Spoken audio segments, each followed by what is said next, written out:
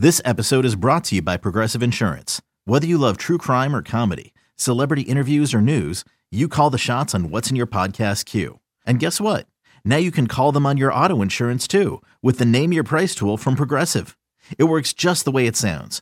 You tell Progressive how much you want to pay for car insurance, and they'll show you coverage options that fit your budget. Get your quote today at Progressive.com to join the over 28 million drivers who trust Progressive. Progressive Casualty Insurance Company and Affiliates. Price and coverage match limited by state law. As we always do, let's open the podcast by quoting a Chinese army general from 2,500 years ago. Sun Tzu famously said, "In the midst of chaos, there is also opportunity." At least I'm told he said that. I mean, I wasn't there. Were you? But the general is onto something. This season has been chaos to a very high degree. Why not embrace it, seize the opportunity to go ahead and win this division? Towards that end, the Mets took 3 out of 5 in Washington Labor Day weekend. The opportunity is there. The podcast is here. Mets in the morning. Mets in the morning. See, we don't always... Oh, yeah. Mets in the morning.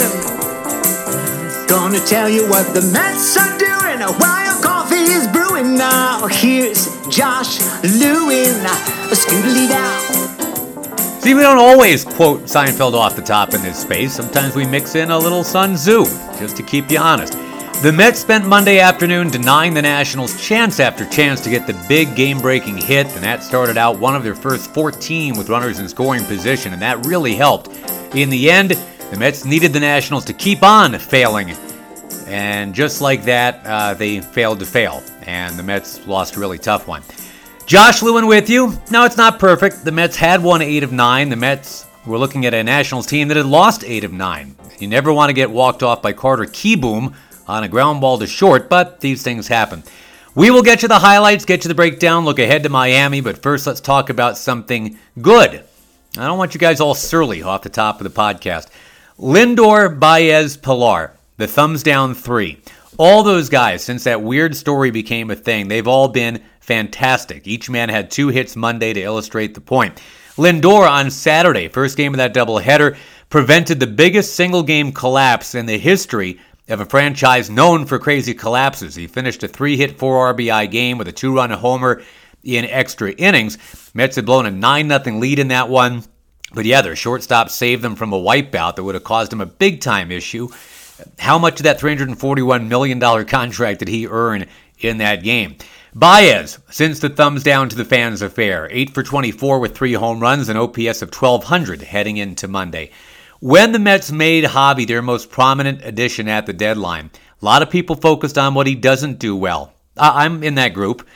Certainly one of his defining characteristics, his lack of plate discipline, leads the league in strikeouts for a reason. He has basically 9 times as many strikeouts as walks. It's like watching a blindfolded child play pin the tail on the donkey sometimes. I get it. But Baez is also a 2-time All-Star. He's a former National League MVP runner-up. His power rivals any Met this side of Pete Alonso.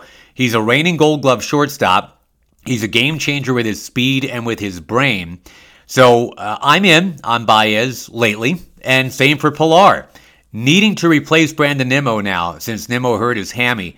And the Nimmo numbers cannot be replicated, I get it, not completely. But the ability to come up clutch, especially in extra innings where he's 3 for 5 with 2 home runs and 8 runs batted in this year, that bodes very well for the Mets' chances when they get late and close.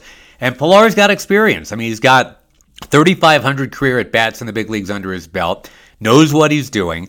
So I'm down with the whole Baez, Pilar, Lindor grouping right now. And to the game on Monday, working on Labor Day, a baseball tradition. Mets starting Trevor Williams on the mound, a 0.69 ERA since his July 30th acquisition from the Cubs, that is as a starter. I guess he'll always be the other guy in the Baez trade, which reminds me when the Mets traded R.A. Dickey to Toronto, we spent 2 years calling that the Travis d'Arnaud trade, as opposed to the Noah Syndergaard trade. We all assumed d'Arnaud would become the frontline Met and not Noah. For the Nationals on the mound, veteran lefty Patrick Corbin, 7-14 ERA in the 6s this year, 0-5 with a 9.11 ERA in his 5 home starts since the start of July.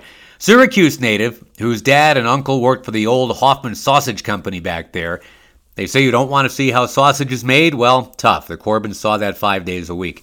Corbin, the slider specialist. Mets not a team that hits that pitch well as a whole, but they were on him in this game. The Mets scoring a first-inning run for a fourth straight game. There was a stretch earlier this summer where they scored in 1 out of 24 first innings. In D.C., 4 for their last 4. Pete Alonso is a man who started the scoring with a bloop single to right that knocked in Lindor. Alonso is a beast at Nationals Park. On base his last 19 games in D.C., 450 OBP in that time. Washington would tie the game on a ground out in the bottom of the second, and the Mets would go ahead again in the fourth on a ground out by Jeff McNeil, actually a double play grounder, but a run did score, and the Mets led 2-1. Bottom of the fourth, the newest on the down low Met killer, Lane Thomas, a single to left to score Luis Garcia. Lane Thomas had some Reed Johnson in him. That guy, the original that guy, like I used to say on the radio broadcast. 4 different teams he was with, and he used to terrorize the Mets no matter which uniform he was wearing. Clutch base hits, always. Would always come in with a batting average of like .218 at the time. It's one thing when Juan Soto is a Mets killer, but Lane Thomas, that would have been like back in the 70s. Instead of Willie Stargell beating the Mets every time in Pittsburgh, it would have been Rennie Stennett. Or in the 90s, the Mets getting beaten by Mark Lemke every time and not Chipper Jones. Anyway, 2-2 game, but Williams able to get out of it from there. And that was kind of the theme of this game for a while. If you've ever played The Floor is Lava as a kid, that's what Trevor Williams was doing. Hot floor, don't step on it, use the couch, use a chair, climb on the fridge, but the floor is lava, watch where you step. And the fancy stepping kept the tie in play long enough for someone in a visiting jersey to finally just let loose. And Pete Alonso did exactly that. 0-1. He drives this ball in the air, left center field, way back. Hernandez at the wall, leaps up. It's gone! Home run number 30. Pete Alonso gives the Mets the lead, driving one into the Mets bullpen in left center field. And the Mets are back on top. It's a 3-2 lead. And Alonso, after just missing his 30th homer a few different times in this series, put plenty of launch angle on that one to get it out.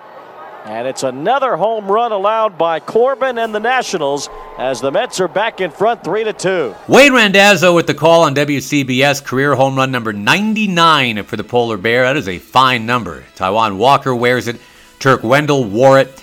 That was the final count of Luft balloons according to a German band. It's the number of bottles of beer on a wall and the number of problems admitted to by Jay-Z, thankfully none of which were the B word.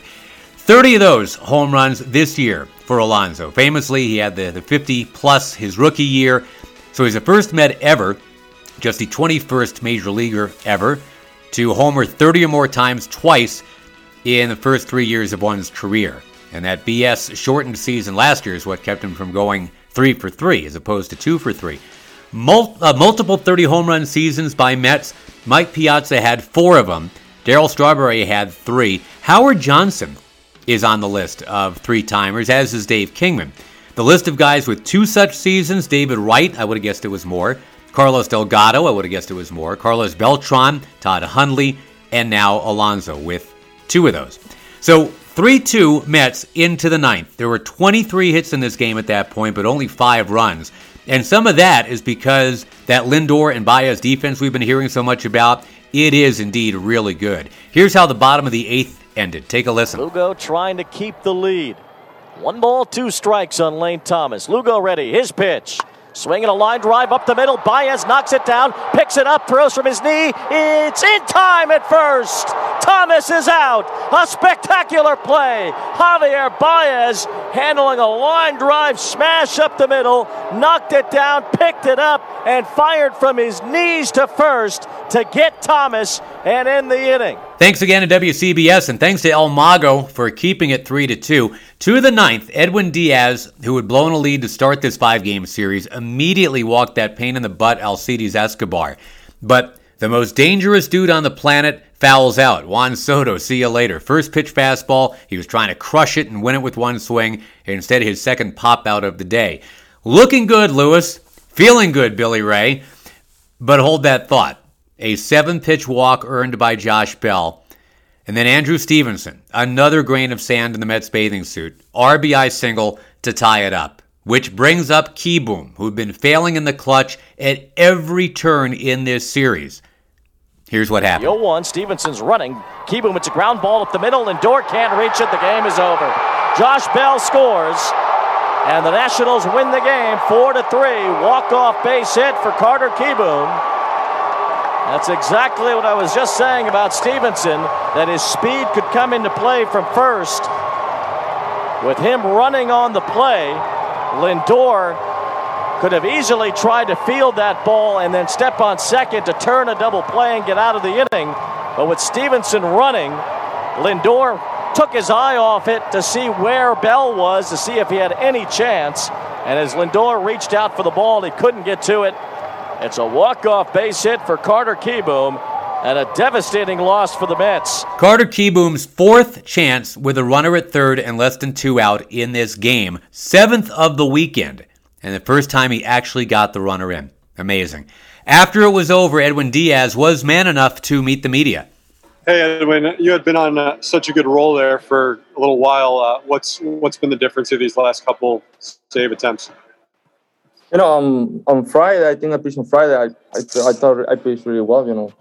I made a couple good pitches. The Soto homer was open, so he got to beat me up opposite field. And today, I didn't command my pitches the way I want to, and couldn't command my slider low in the zone. And that's I get paid right there. I get hit. At what point, do you realize that you don't have command of that pitch? My fastball was running side to side today a little bit, so. When I'm running side to side, I miss, like I'm side. So, I got to command the fastball better to get a good result. Justin, your line's open. Hey, Edwin, in a stretch like this in September where you guys need to win every game, do you feel more pressure out there in a one-run game than you would, say, in a game in April or May? No, we don't feel pressure. We're having fun here. We try to have fun every time, It's part of the game, we will win, we will lose, that's part of the game. We want to win every time, but, that can't happen. How much, after a loss like this, I know it just occurred, but how much do you start to think about the team's postseason chances when one kind of slips away like this? We are happy here. We are together here. We had a great series here. We're now going to Miami to keep winning games and keep fighting for the playoff spot.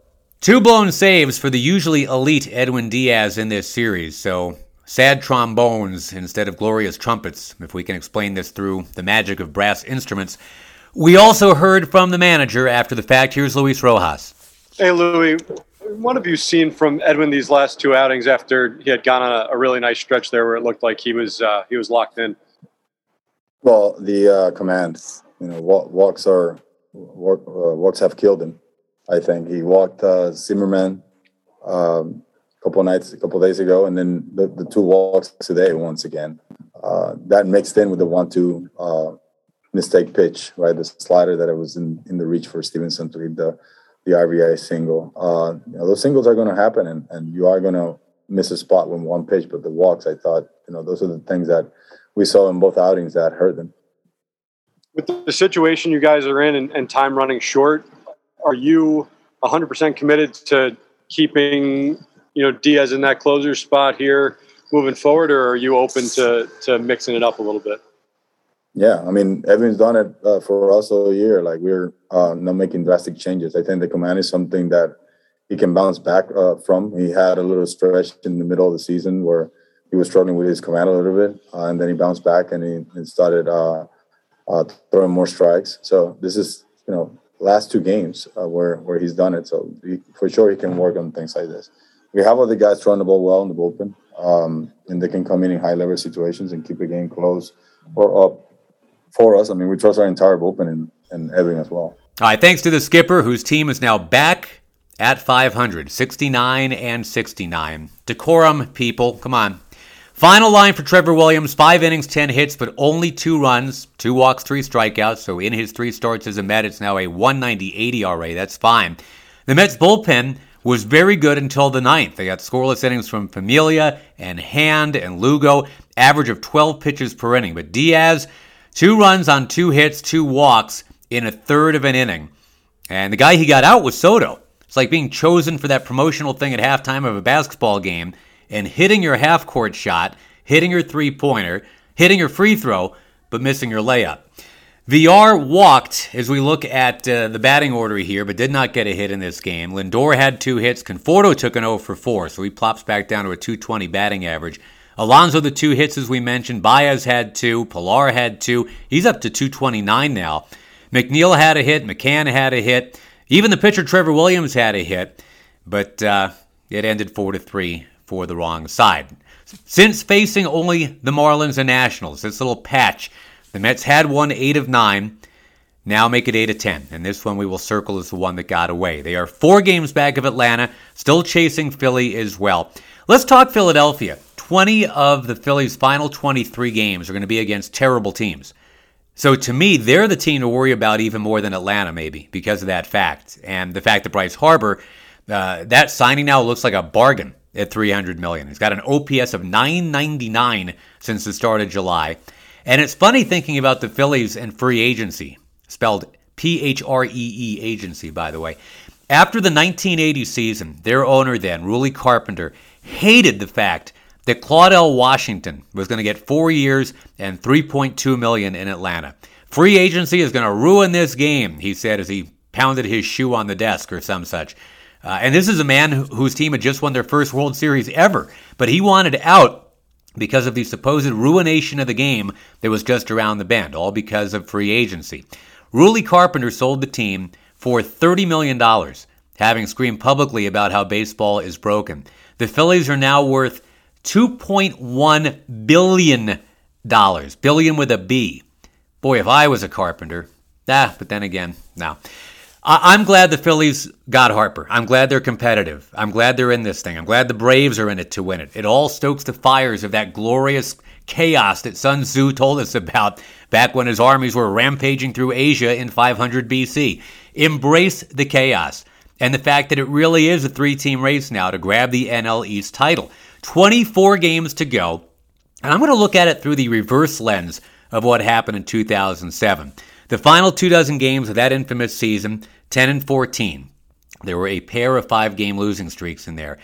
And you guys know the story. I'm not going to do a long bit on this, but they made history, just not the way they wanted to. First team ever to be up by 7 games with 17 to go and fail to make the playoffs. Biggest September collapse ever at the time, although a few years later the Red Sox and Braves gave it a run, crumble-wise. They needed to win the season's final day to stay alive. They sent out Tom Glavine, the veteran, and he had the second shortest outing of his 20-year career, 1/3 of an inning, 7 runs allowed to the Marlins, who will have a say in how this all finishes out. The Marlins are going to play these teams here quite a bit down the stretch. The Mets of 2007, they stole 200 bases. They hit 275. They led the division for 159 days, but what undid it was that starting rotation down the stretch had an ERA of 6.4. So, with the Phillies involved in all of this yet again, let's see if these Mets can reverse what happened in that final turn of the track 14 years ago. That all starts tomorrow with a 3-game series in Miami, and the rotation cannot pitch to an ERA of 6.4 again. Towards that end, let's see what we have when today Carlos Carrasco gets out there still looking for his first win as a Met. He's up against the flamethrower Edward Cabrera. That is a 6:40 p.m. start tonight on SNY, of course, on radio on WCBS as well.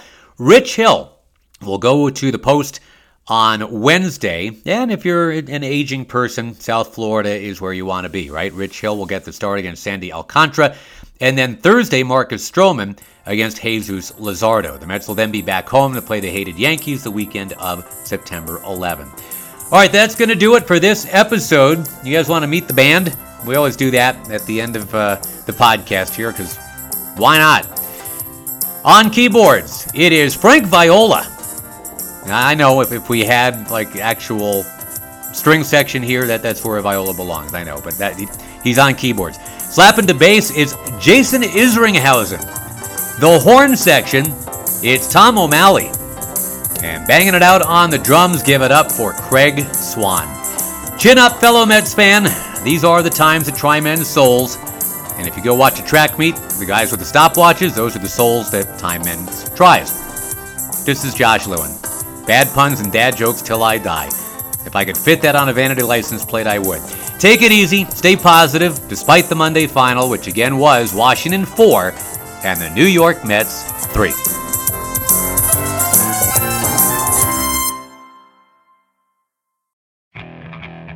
Okay, picture this. It's Friday afternoon when a thought hits you. I can waste another weekend doing the same old whatever, or I can conquer it. I can hop into my all-new Hyundai Santa Fe and hit the road. Any road. The steeper, the better. Because my all-new Santa Fe is available with H-Track all-wheel drive, so I can hit the trail without a worry in the world. Heck, with 3 rows and best-in-class rear cargo space, I can pack the whole family in with all our gear. We've got available dual wireless charging for our phones, so we'll never lose touch with civilization, and we won't lose touch with the primordial power of Mother Earth. So which is it? Waste the weekend or do something a little more epic? And conquer it in the all-new Hyundai Santa Fe. Visit HyundaiUSA.com or call 562-314-4603 for more details. Hyundai, there's joy in every journey.